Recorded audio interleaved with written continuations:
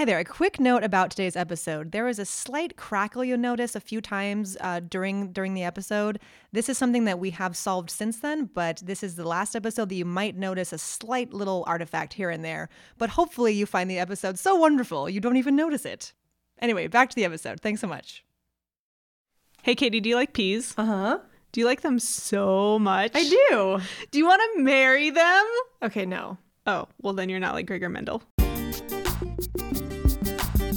Hello and welcome to Science Brunch. I'm May Prince and I'm here with Katie McKissick. Yep, that's me. And this episode is slightly different because usually... Sorry, I'm already laughing. We coordinate ahead of time. Yeah, so here's the deal.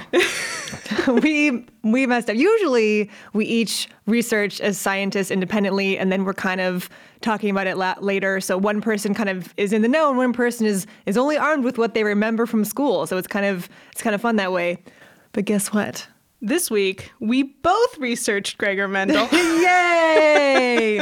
So we're going to have a totally conversation where no one can understand us because we both know the same stuff. We'll just nod at each other the whole just kidding, time. no. Yeah, It was completely my fault. I found the note in my notebook later, but whatever. We're just going to do it. It's fine. So it's Mendel time, and we both researched him, so we're going to be comparing notes.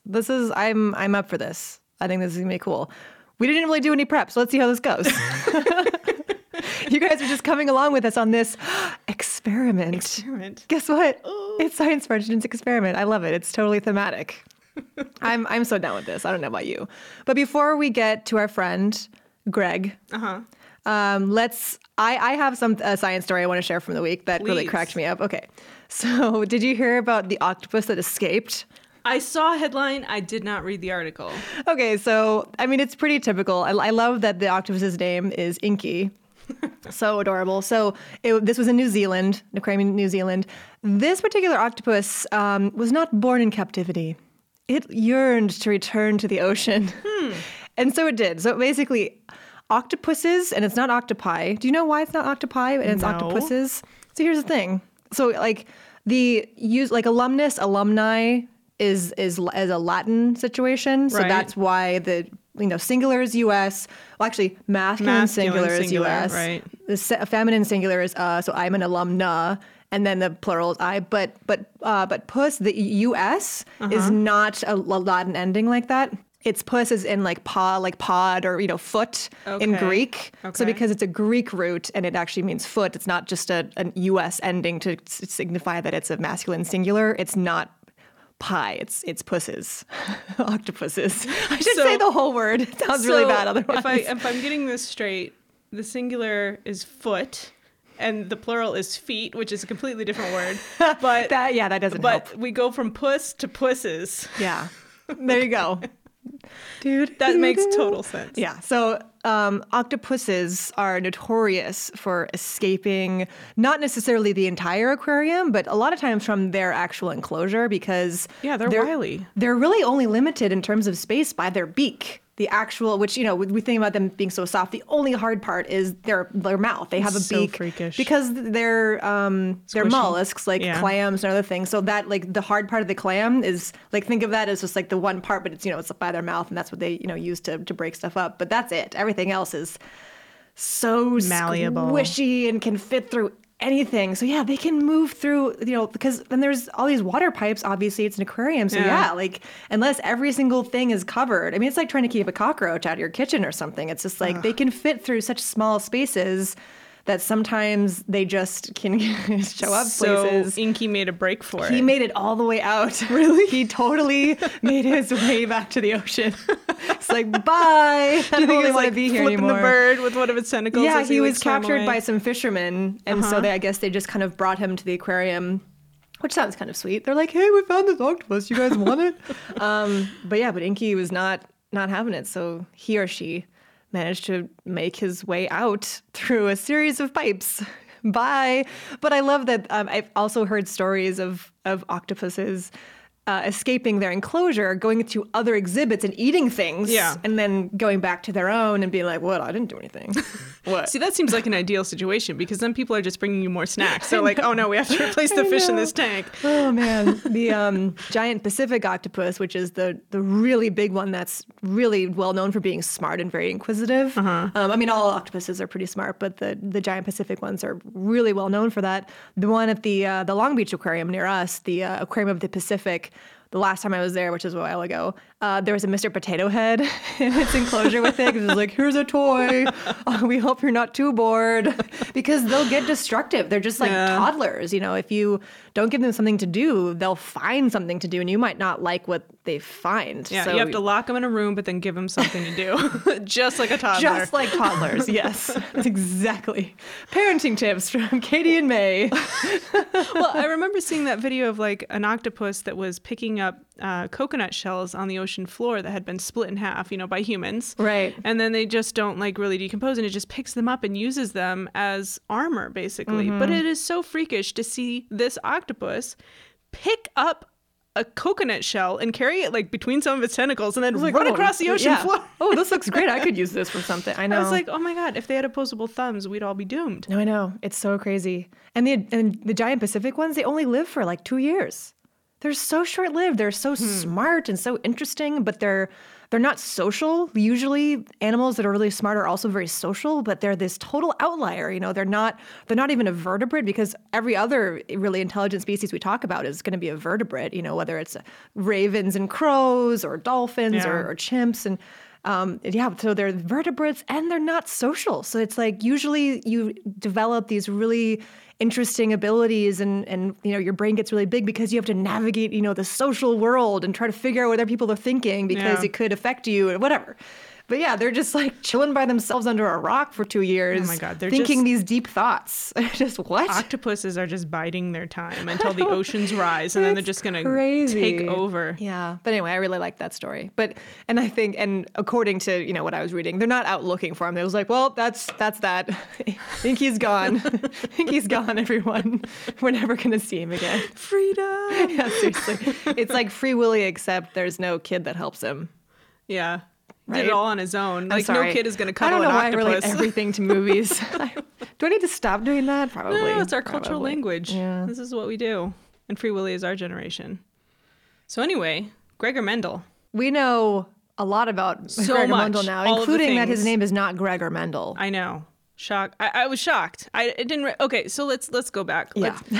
What do you remember? I'll tell you what I remember, because you usually remember more things. Your brain seems to be better at that.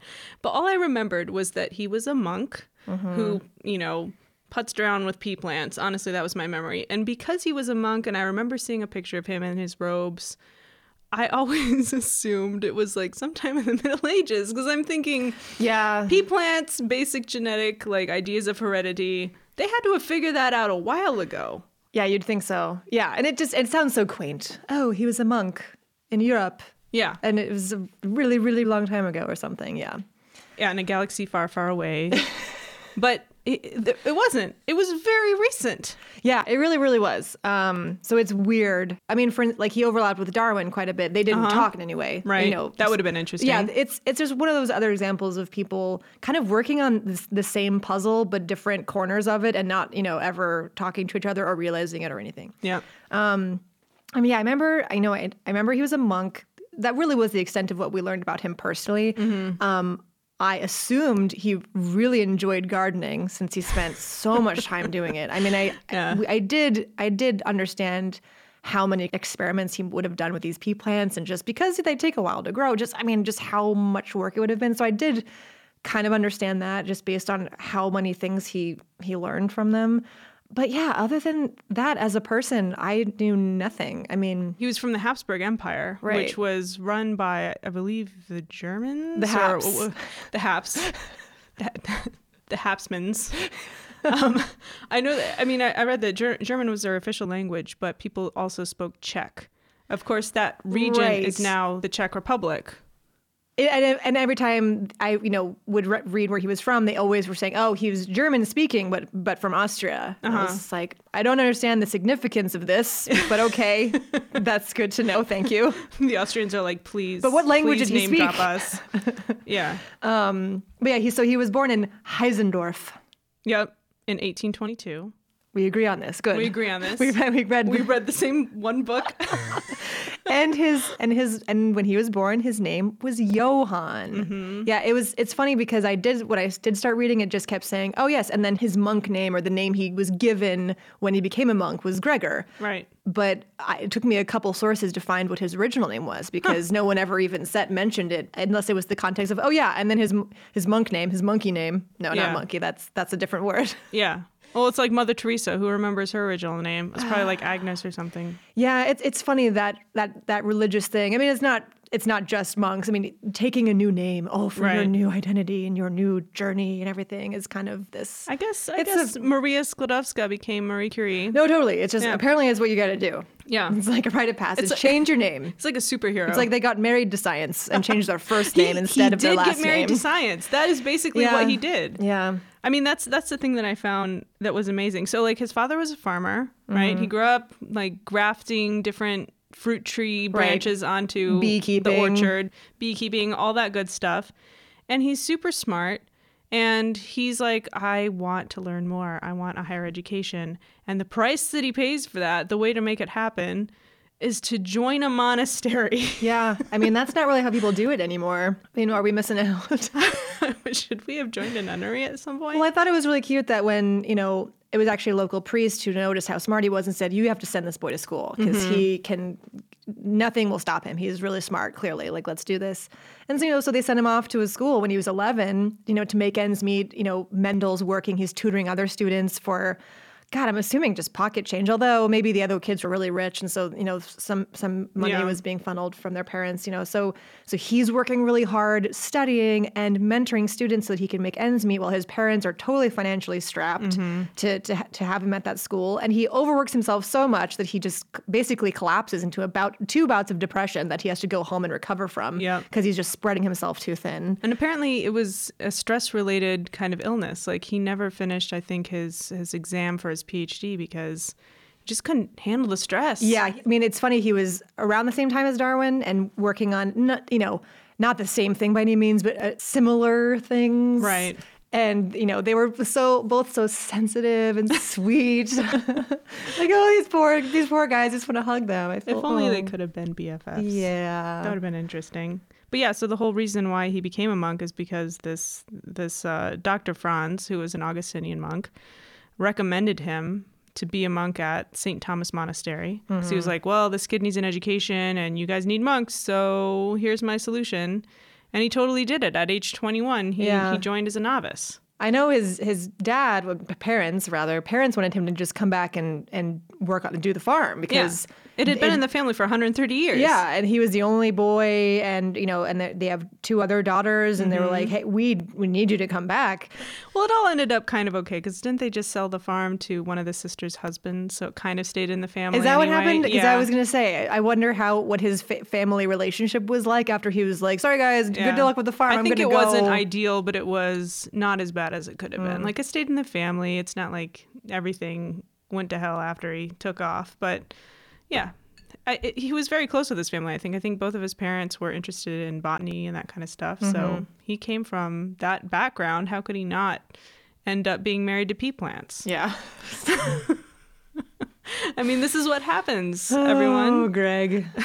But what if I did a comic about this a long time ago? I was just like, what if he'd been really into underwater basket weaving, something really time consuming, and he didn't raise all these pea plants? Yeah. We would have taken a lot longer to figure out heredity. Well, apparently he raised all sorts of plants, and he also kept bees. Yeah, he's very into bees. Yeah, I read that he planted a whole bunch of different flowers on a nearby hill so that the bees could have a place to Didn't gather. he call them nature's noblest creatures or something like that? Yeah, and like his dearest little animals. His little sweet, Oh, I love bees. I mean, So who he's doesn't married love to bees too. Yeah, he'd be so sad about bees' situation right now. Yeah, he'd be bummed. We wouldn't tell him. Yeah, we wouldn't know. We'd just leave that out of the Keep that- conversation. He is too sensitive Yeah. to hear that information. He would just get depressed. But he also did, he was into meteorology. So Oh, he that's did right. all sorts of God. weather observations. Yeah. And apparently even, I think that in 1870, there was a tornado that struck the town and the monastery. And Kidd was out there like taking down observations like, well, the funnel is spinning this way and this is how big it is. And oh, look how close it is. Oh my run, God. you're going to die. He's like, no, I'm not done with my notes. No, God, no, one more number. And, you know. He was the first storm chaser. Yeah, so he had kind of like, I don't know, a badass wild side in a way. The kid's chasing tornadoes. So yeah, this does not help with what I said about him being very sensitive. So he's kind of like, he's like a superhero that just has a really soft side. So he's the Hulk. Okay, we're good. Moving on. So let's see. So he went to theological seminary once he joined the monastery, right? Because that's what you got to do. You got to figure all that stuff out. We don't really know how religious he was before he joined the monastery, or even how religious he was. Yeah, he didn't really what seem he to thought dig about. it too much. I mean, he had a really hard Dig it, time. pun. Oh, stop it. He had a really hard time with some of the duties, like visiting the sick and the dying. Yeah. You know, and being He like, couldn't handle I it. can't do this. They're like, all right, you be a substitute teacher. I know. But then he failed the teaching exam.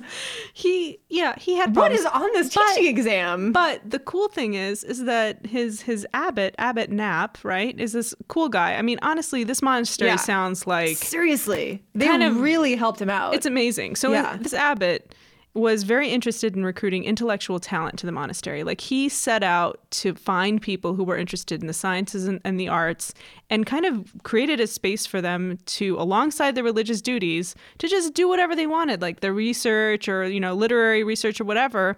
So that's why he was interested in Gregor. He was like, oh, this kid is perfect. Yeah. We'll put him in here. He's going places. So this abbot like watched out for him, and he was the one who, after, you know, Gregor failed the exam, was like, well, let's not give up on him. Let's send him to the University of Vienna for 2 years and help let's him go have him beef learn up some his more education, science. and then he can come back and take the exam and everything will be fine. So that worked out really well for Gregor because this is all he wanted out of life was So higher education. So fail your tests and then go to school and learn a bunch of cool stuff. Yeah. I like this situation that he wound up in, so that's good. He ended up studying under Christian Doppler, which, if that name sounds familiar, it's because it's the Doppler effect. The Doppler effect, which is well known from Star Wars because of Exactly. That is the Doppler effect. Like, it sounds like the pitch is changing, but it's not actually not. It's just a matter of where you are when it goes by. And then he also studied, did you read about Professor Franz Unger? I did, but I didn't go into it. Tell me. Okay. Tell me all about it. Franz Unger he was teaching botany at the university. And he was super interested in studying the variation in plants, like the variation of their characteristics. And he also emphasized with the students, like, we don't know a lot about this field. Like, no one has really figured any of this out.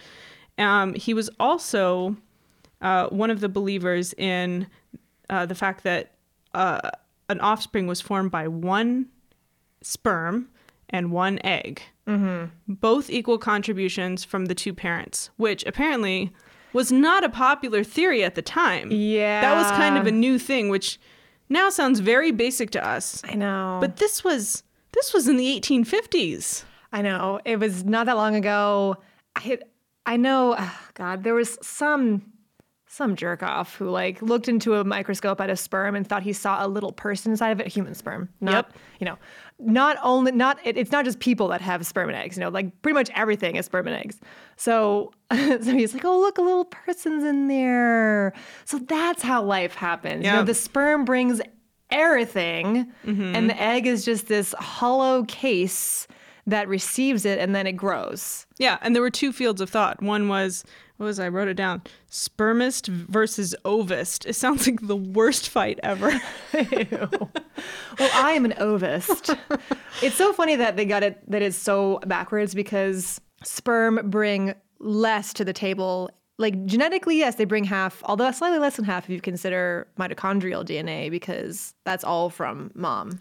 Because basically the cell, the egg has like everything but some extra DNA that they need to make the full set. So that's what the sperm brings, but that's it. So you actually get a little bit more stuff and a little more information because there's DNA in your mitochondria you get from your mom. So you get a little more stuff from your mom, but whatever. Yeah. Most of all is 50-50. So yeah, it was like this huge thing for it to be actually 50-50. Well, it Again, took them the a long... Victorians. They didn't even Victorians were see very, a human egg for the first time until 1827. And that was less than 25 years before Gregor went to school and was Right. learning from this guy.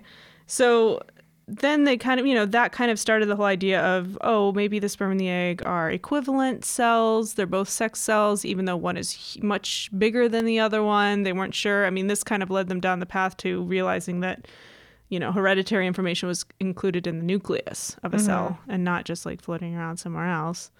But yeah, so I guess the lesson of this was that people understood that sex led to babies, but they had no idea how the reproduction details, actually yeah, worked. no. They didn't know how a fetus was formed. They didn't understand like what the cells did. They were just completely lost, and everyone was free to come up with their own theory. Yeah, it was the total dark ages. I mean, it hadn't really changed that much since we first associated, when we were like living in caves, like, Yeah. oh, we did that and this thing happened. But meanwhile, alongside these theories of like, oh, everything comes from the egg or everything comes from the sperm, people had a general knowledge of how to breed animals and know. plants. Like they still understood that characteristics came from both. So it was just like a hot mess. I know. It's weird. I think it's just one of those situations where, yeah, you're just kind of selectively blind to things. You're just doing something because it's a habit or it's routine or but you don't really, really understand conceptually what it is you're doing or why it works. Yeah, I think it's so funny that we knew stuff about it. We'd already bred tons of different kinds of dogs. Yep.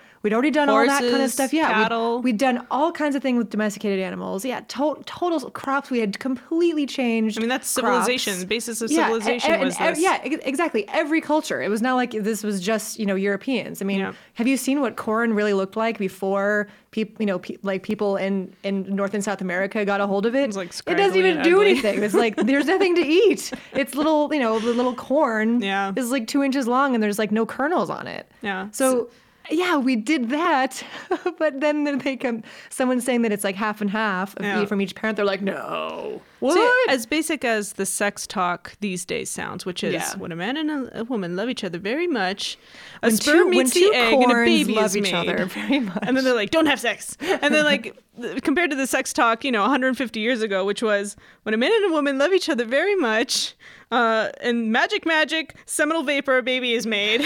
Don't have sex. I just like it because you know how when there's ever, two arguments that are just so completely opposed to opposite sides of the spectrum, the answer's always pretty much in the middle. Mm-hmm. It's like this time it literally was in every possible way. It was just like, I believe it's 100% egg. Oh, I believe it's 100% sperm. Guess what, guys? It's 50-50. Yeah. And the argument was finally laid to rest in the 1870s when they first observed the fusion of an egg and a sperm. Oh. And then they were like, oh, okay, this actually happens then. Ta-da! But yeah, 1870s, that's I know. pretty late. Yeah. Less than 150 years ago. Oh, well. So let's catch up with Mendel. So Yeah. he goes to school, studies math, a lot of math, a lot of physics, hangs out with Doppler, and they all just sit around going, woo. I imagine. I think Doppler probably did that a lot when he was drunk, just like running back and forth. It's like, this is it, you guys, this is it. Anyway. I wonder how much he would love Star Wars or, racing, like, I don't know what car racing is called. What is the thing? The race? NASCAR? NASCAR. Oh my gosh. I'm sorry. I'm the worst American ever. So I agree. So he goes back and then gets a teaching gig again that he has for a good 14 years. Mm-hmm. Never actually gets his permanent teaching certificate. He failed the 'Cause he test can't again, do you it. guys. But it's okay. He taught at a school He had where like he a didn't total actually need meltdown. it. Yeah. I really want to know what was on this test because he's great with math and physics, super bright kid. Just a bad test taker. Oh my, yeah. So this is why I do think that it'd be so great if we learned more about scientists as humans Yeah. when we were in school. Because I think it would make people feel a lot better because it's like we say what they did and that they existed. And so you just imagine that they were these infallible, perfect beings that never failed a test and never made a mistake or never had just a brain fart moment. He brain farted 2 times, like the biggest brain farts ever on a teaching test. And never got his doctorate. Yeah, he was just like, nope. And had a total breakdown. We've all been there. Who hasn't had a total breakdown about something school related? Well, guess what, you guys? Johann Gregor Mendel, or Gregor Johann Mendel, did too. Yep. It's all gonna be okay. And it didn't stop him from sciencing for the rest of his life. Yeah, this idea, like, I think that people really do think if there's one science test or one science class even that just doesn't work, you're like, well, I guess I shouldn't be doing this. It's not true. Yeah, but that's how college courses are constructed. The weeding out, chem courses and all that. Ugh, not a good idea. You lose out on talent like Gregor Mendel. All right, so it was while he was teaching, being a secondary school teacher, that he did all of his pea plant stuff. But I guess he wasn't necessarily going to work with peas from the get-go, even though he did grow up on a farm and all that stuff. He wanted to do it with mice. Oh, really? But he was totally like set to do some genetic experiments with mice, but he just didn't like the guy that worked with the mice. That's fortunate because mice, I don't know if you guys know this, are much more complicated than pea plants. They have a lot more traits. Yeah, they move around. I guess you could work with albinism or something, but other than that, it's like, I don't know, guys. Yeah, it's like this mouse is nice. This one is mean. Like the tall and short pea plants. Like there wouldn't be as many things. But yeah, so he went with plants instead and picked pea plants, the same kind of peas that we eat, and it worked out really well because they do have all these different characteristics that are kind of all or nothing, which is not true of other plants. Well, because what he was really interested in was figuring out anything to do with hybrids, because that was important to farmers. Like if they have like some not so good corn and not so good corn, they want to try to crossbreed it and see if they can get a better variety. Right. So that was his focus. I mean, he came from a farming family, 130 years of history on that. So that's what he wanted to do.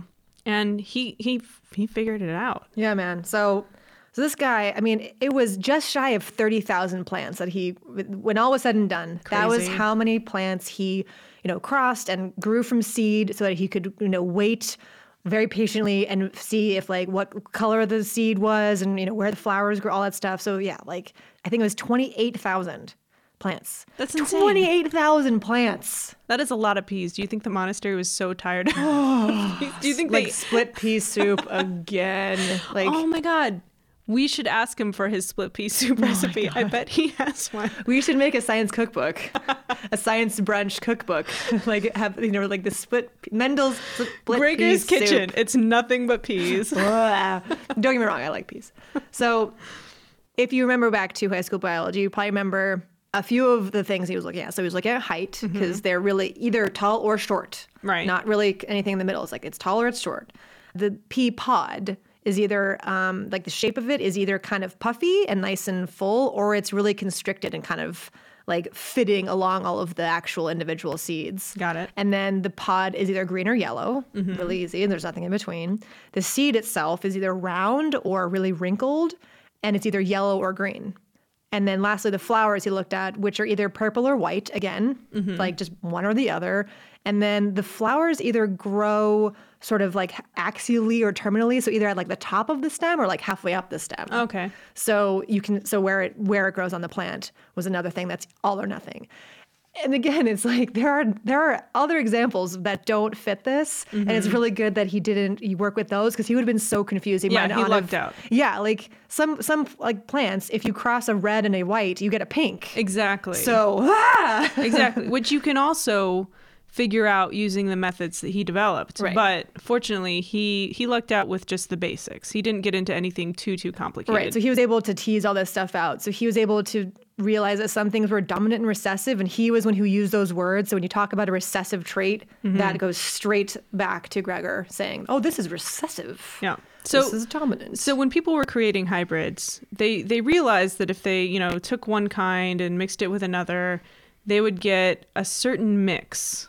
It looked kind of random. But they thought everything was mixing kind of equally. They kind of thought everything was pureed together. You know what I mean? They basically kind of how Gregor wound up looking at it, instead of the the prevailing wisdom, which was like, oh yeah, you mix things together and it's just like this big, just, soup that you've put an immersion blender in. It's just like, it's all whatever. Like, you can't make out individual pieces. But he was like, no, this is chili. Like, you can still separate all these individual pieces out.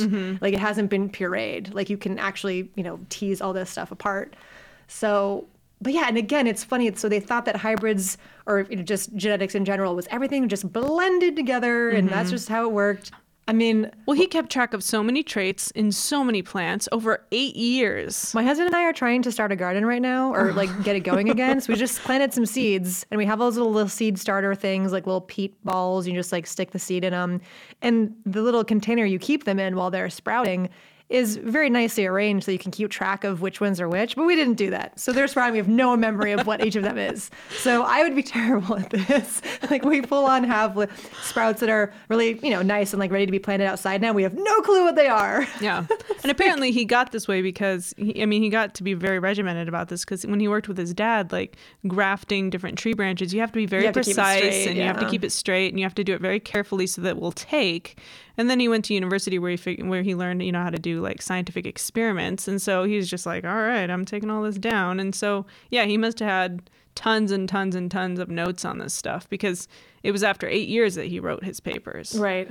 You know what I remember in school, I just had no idea what they meant when they said that he was crossbreeding them or having them self-fertilize or cross-fertilize. I was like, what? Like, how is he doing that? I couldn't visualize what it was that he was actually doing. I understood the concept of like, oh yeah, he crossed these two plants, but I didn't understand that really meant that he was like snipping flowers off of one and collecting all the pollen and seriously like going over to another plant and taking the pollen and brushing it onto the flowers. Yep. I didn't know that's what I just was like, oh yeah, he just did it. I guess the details aren't important. Yeah, I thought he just put the plants next to each other and they, had a romantic time. Yeah, or he just like pushes them together like they're dolls. Like, like you used to play with Barbies. Like, oh yeah, this is doing it. It's fine. This is so romantic. But yeah, and then I think, yeah, he would either snip them off or he'd cover the flowers. That he would basically say like, you're not going to have sex with anybody. Little flower condom. Yeah. I wonder what little flower condoms looked like. I wonder what the Catholic Church thought of all of this. Exactly. I don't think they'd be a big fan of this now. All this like flower sex happening. I know. This guy. Good thing is his making it all happen. was into intellectual inquiry. Otherwise, things could have gone differently. Yeah, for he's Gregor. like doing in vitro fertilization on these plants. Yeah. He's just like, I will do this. He's playing God. He's playing God with pea plants and bees. Terrible. I know. Just what a terrible person. But yeah, so that was what he was actually doing. I mean, because I didn't realize that. I wonder how many people are just like, what was he actually doing? I just, again, I wish that my teacher or my textbook or something had kind of gone into just a little more detail, A, so I could appreciate it more, and B, I don't know, just kind of to really visualize like how much work this was or what it really entails to cross a plant with another plant. And it means that you're doing weird things with the flowers. Just so everybody knows. So what he came up with was kind of laws that showed how inheritance happened. And we've kind of, I think, boiled those down to 3 Mendelian laws. Is that what they're called? There are 2 main ones, but yeah. Like the law of segregation. Right. Which sounds racist, but it's not. It's not. Okay, here's the thing. I actually think these have terrible names. So there's the law of segregation, and then there's the law of independent assortment. So they sound so similar because they're about separating things. Right. So I think that he really messed up these names. The segregation one is just saying that basically that we form gametes, that we form sperm and eggs that have half the information that they need to make the whole. So they have to come back together, come together to actually make a new organism. Right. So a hybrid with 2 characteristics, short and tall, in its inheritance, in its heredity. Right. Those 2 characteristics separate when it has offspring. Right. So the segregating is basically, he was talking about meiosis. He didn't see it. He didn't have that name for it yet. They didn't know what chromosomes were. Yeah, but when you make your eggs, ladies, or you make your sperm, fellas, like you are doing meiosis. You have one cell that has all your information. And things line up and they split in half and they split in half again. So you get 4 4 sperm, or for ladies, you get 1 egg and 3, like just whatever. Nobody cares about them because all of this stuff goes into one. Long story. Oh my God, I'm getting so into the weeds. I'm sorry. But they each have one piece of each of the, the genes that you actually need. So that's the segregation part, is just that, you have X and X, but only one of those X's is going to make it into one of your eggs. And then the law of independent assortment is that none of them are really connected to each other. Like your eye color is not tied to how tall you are. Which is true most of the time. Right. I mean, this is all caveated because he didn't account for mutations or, any of the random stuff that happens. Chromosomes, right. So he didn't know that if things are on the same chromosome, then things actually can be linked. So yeah, for the most part, being tall doesn't mean you'll be smart. Having blue eyes doesn't mean that you'll have... Well, actually, sometimes it does mean you'll have red hair. But yeah, so these things are all separate. However, if they're on the same chromosome, they are often inherited together. Right. And that was a whole other piece that we had to figure out later on, was like which things are in which chromosome. And there's a really complicated way to do that. And then the mutations came into it too, because as we said before, Darwin was alive at this time working separately. Also with a lot of plants and talking about cross-fertilization. So they would have been best friends, I'm telling you. Yeah. But so people were trying to figure out, like, if what Darwin said was true, that, things that they are finding in fossils have living relatives today, which are different though. How did that happen? Just passing along, your heredity to your hybrid offspring doesn't explain everything. There has to also be kind of a mutation component and all this different stuff. So they were still figuring all of that out. And Gregor was just kind of like one step in this process. Yeah.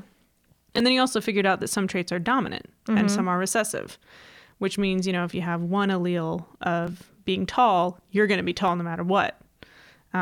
Which is true for plants, but not really for people. Yeah. So, and then that's the other thing. Like, if he had studied mice, he never would have figured out a bunch of this stuff because it's way too complicated. Yeah. Genes are connected. So that whole thing. Yeah. So all these traits, if they are just there's one gene for it, and you have, the allele, which is the type you have. So there's like the allele for tall or the allele for short. We call those Mendelian traits because they are just really simple. And there are a lot of things that work that way. Unfortunately, the ones we learned about in school, like the rolling your tongue and the attached earlobes and the widow's peak. What are the other ones? Widow's peak. Something about your fingers. Yeah, if you like cross your fingers, which thumb is on top. Yeah. Cleft chin. Yeah. Those were things that I remember learning in school too that are all supposedly Mendelian. So it's like, if neither of your parents can roll their tongue, then you can't roll your tongue either and all this stuff. It's not true. What? I'm so sorry. I'm so sorry. It's my not entire true. belief system is crashing down around me right now. And it's funny because even when I was in high school, I was like, these, it's one little thing. It's like, are your earlobes attached or not? But I'm like, but how could that be a simple Mendelian thing? It's not like there's one protein that's only in your earlobe that makes it attached or something, or the widow's peak or anything. Like, how would one? Because again, one gene means it's one protein. Yeah. How could one protein difference make that big of a visual difference, like a widow's peak? I clearly did not think this far ahead. So I don't even know where it came from as the scientific myth that it is, but it's just not true. Like a good example that it's not visual. So I guess, people just started using any visual example that they could if there was any suggestion that it was going to be Mendelian and like really simple inheritance. But blood types are Mendelian. Right. So you could always do it that way. But of course, it requires people knowing what their blood type is. And a lot of people don't. So that's not as easy. I knew mine at one time and now I don't remember it. Although the other downside of doing these simple exercises in class with you as an example is that it can get into some very touchy areas with your students. Yep. Adoption. If they're not adopted, they're not going to be able to do anything with their actual biological parents. So they're left out. That's not cool. But if they know it, it's still not that bad. You just explain it to the teacher. That's what happened to me. Like, I had adopted members in my family, and I was like, my genetic chart is not going to make sense. And she was like, whatever, it's fine. Just write it down. Just fill out the chart, honey. Yep. But there are truly examples. Blood type was one of them because that is just really cut and dry. And there are things that aren't possible in terms of genetics that someone found out that their dad was not their dad while they were in high school biology. God. So I would encourage my fellow biology teachers not to do that. Maybe teach this in the abstract. Don't use yourself as an example or something. Yeah, so it can get, the truth sometimes is not something people want to know. Yeah, that's an uncomfortable conversation. Yeah. They get home and the parents are like, can we please just have the sex talk again? Because like I don't want to explain this. I mean, especially when, sometimes maybe the dad didn't know, maybe the mom had like a vague idea, but so they give us information willingly. I mean, I'm assuming that this student in question didn't look up their parents' blood types without them knowing. So they don't realize so they how probably simple didn't know. it is. Yeah, they probably didn't know that you could wind up with a situation where it's impossible for that to be your dad. This is the first step in paternity tests. The first thing they do is test blood, and so they can immediately rule something out or anything. Yeah, exactly. Yeah, so that's an interesting social side of looking into your genetics. Do you know your blood type, by the way? I don't remember it. Oh. I should know it. I'm B negative. I got a bad score on the blood test. It's like the lowest score you can get. Not A+ or A neg. I'm B neg. See, I would do it and be like D-. I got like an 82% on the test. No, which is cool because, well, I don't know. Cool or maybe not cool because it's so rare. Mm-hmm. So that means that when I did give blood the first time and they found out I was B negative, they just kept calling. Yeah. Like, come back. Don't leave you alone. It's 2% of the world has B negative blood just because the B antigen. So when you do blood type stuff, it's both Mendelian. Like if it's ABO, that's like straight up Mendelian, how it works. But then the plus and minus is also Mendelian. So it'd be like tall with wrinkled seeds. When he combined two things when he was looking at his pea plants, that's what your blood type is too. So B is really rare. And also being negative, because you have to have two negatives. It's the recessive. That's really rare too. So put them together and it's like 2%. I hope I don't need a bunch of blood transfusions. So all of this information is really important, right? And so he gave a lecture about his findings in 1865. And he wrote a paper about it, published. Straight up called Experiments on Plant Hybrids. Yep, it was good title. Published in the Proceedings of the Natural Science Society of Brünn. And then no one cared. Read it or cared until 1900, which was a long time later. He was already dead at that point. And people that did read it totally misunderstood it.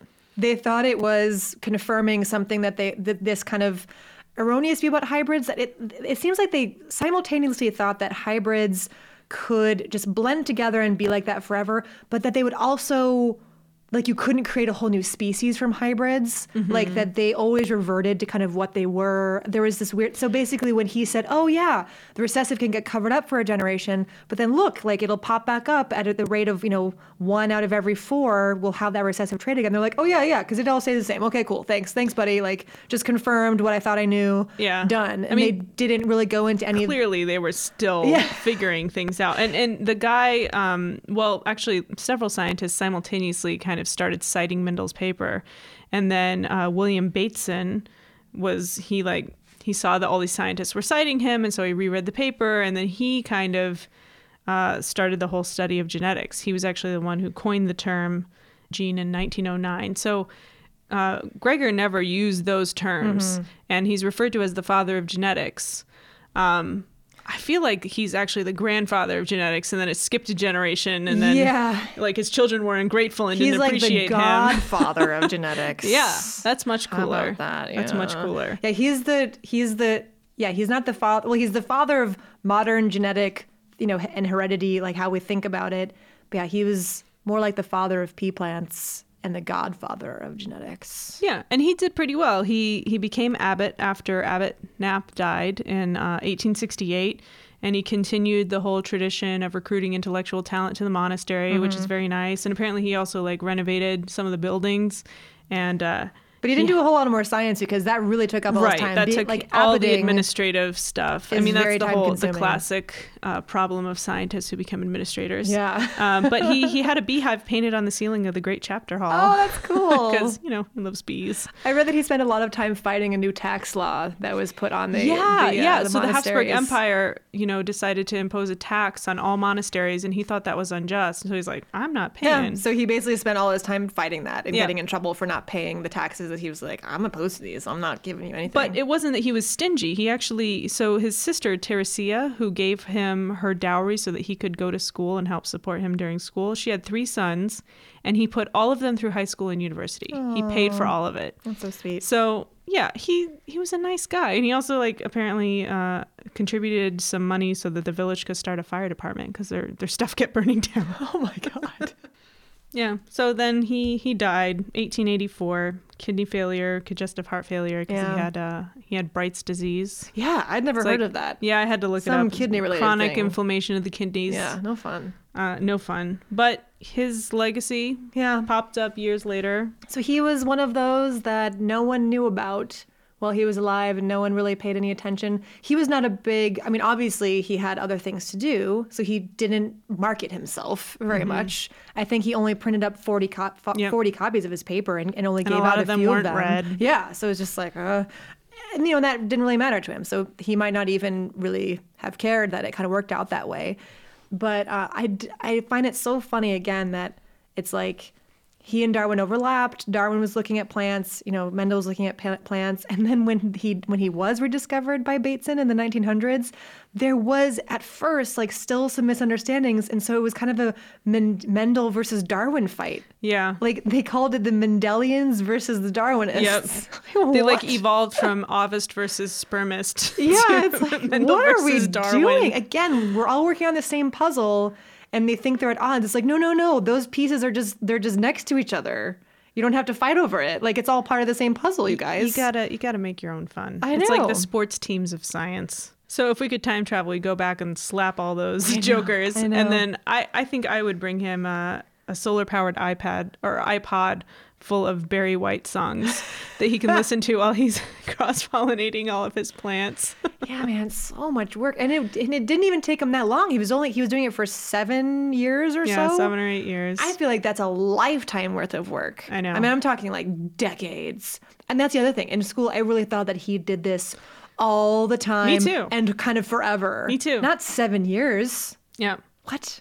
Yeah. That's crazy. How many plants is that a day? God, what are you doing? It was a lot of pollinating, hence the Barry White album. Yeah, what did I say? So I want to see what this is because he did like 28,000 plants. He grew like 10 plants a day, dude. Actually, 11. Wow. He didn't. That's like not even taking a day off. That's over over 7 years. That's a lot. That's a lot of plants. Well, he had a plot that was, was like 20, that's an average. 2,600 square feet. Yeah, so he must have just been planting. It's just crazy. But I mean, that it can't be every year either, or every day either, because there was winter and stuff. Yeah, exactly. That's an average. So that means on some days he's planting like 100 seeds or something. Crazy. He's really slacking off as a monk. Jeez, 7 years. Oh. Well, I would definitely have brunch with him. Yeah, man, he sounds awesome. And he'd bring food. Yeah, he'd bring pea-related everything. And probably a bunch of honey because he liked bees so much. Oh, yes. So he's worth inviting just coming. for that. I'm going to put that honey on like a nice warm biscuit with some butter. And we'd bring Darwin too, since they never met in real life. That's a great idea. Yeah. Oh my gosh. we can set people up on science blind dates during And then brunch. you and I would talk the whole time and they would stare awkwardly at each other. It sounds like most brunches. This is true. I'm just kidding. Not our brunches. No. So I don't know who we're going to talk about next. We'll figure it out. And we'll try to not both do the same person. Well, we hope you enjoyed learning about our really good friend, Johann, a.k.a. Grendel. Oh my God. That is incorrect. His Do name not combine is Gregor Mendel. his first and last name. Never, ever do that. Grendel for short. I I'm kind of like sorry. that. I like that as a nickname.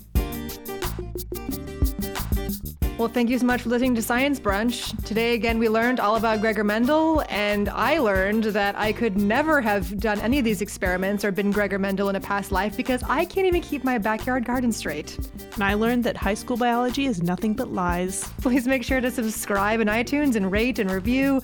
Visit us on sciencebrunch.org and eat your peas. And we'll see you next time. Give peas a chance.